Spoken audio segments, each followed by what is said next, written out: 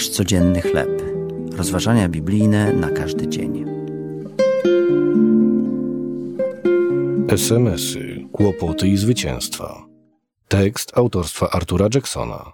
Na podstawie listu do Hebrajczyków, rozdział 11, werset 32 oraz od 35 do 40. Jimmy zamierzał wyjechać w celach misyjnych do jednego z najbiedniejszych krajów świata. Nie chciał, by niepokoje społeczne, niebezpieczeństwa i niewygody powstrzymały go przed podróżą. SMS-y, jakie wysyłał do naszego zespołu w kraju, świadczyły o doświadczanych przez niego wyzwaniach. Chłopcy, aktywujcie grupę modlitewną. W ciągu ostatnich 2 godzin przejechaliśmy zaledwie 10 mil. Samochód przegrzał się kilkanaście razy. Kłopoty z dojazdem sprawiły, że aby wygłosić kazanie, na miejsce dotarł dopiero przed północą. Miejscowi ludzie czekali na niego około 5 godzin. Później jednego trzymaliśmy SMS-a w innym tonie. Mieliśmy niesamowity czas społeczności z Bogiem. Kilkanaście osób wyszło do przodu, aby prosić o modlitwę. To była niezapomniana noc. Służba Bogu może się stać nie lada wyzwaniem.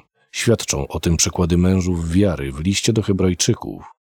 Zwyczajni mężczyźni i kobiety inspirowani wiarą w Boga stawali w obliczu nieprzyjaznych i niewyobrażalnych okoliczności. Doznawali szyderstw i biczowania, a nadto więzów i więzienia. Wiara nakazywała im podejmować ryzyko i polegać na Bogu w kwestii końcowego rezultatu. To samo dotyczy również nas. Być może nasza wiara nie będzie wymagała od nas, abyśmy jechali do odległych i ryzykownych miejsc.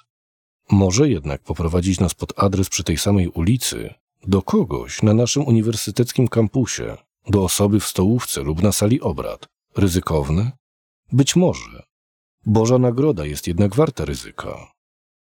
Czy mógłbyś zaryzykować pójście za Jezusem mimo nieprzyjaznych okoliczności? Co sprawia, że nie chcesz podjąć ryzyka?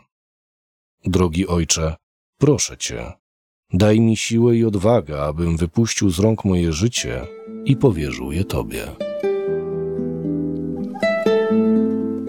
To były rozważania biblijne na każdy dzień. Nasz codzienny chleb.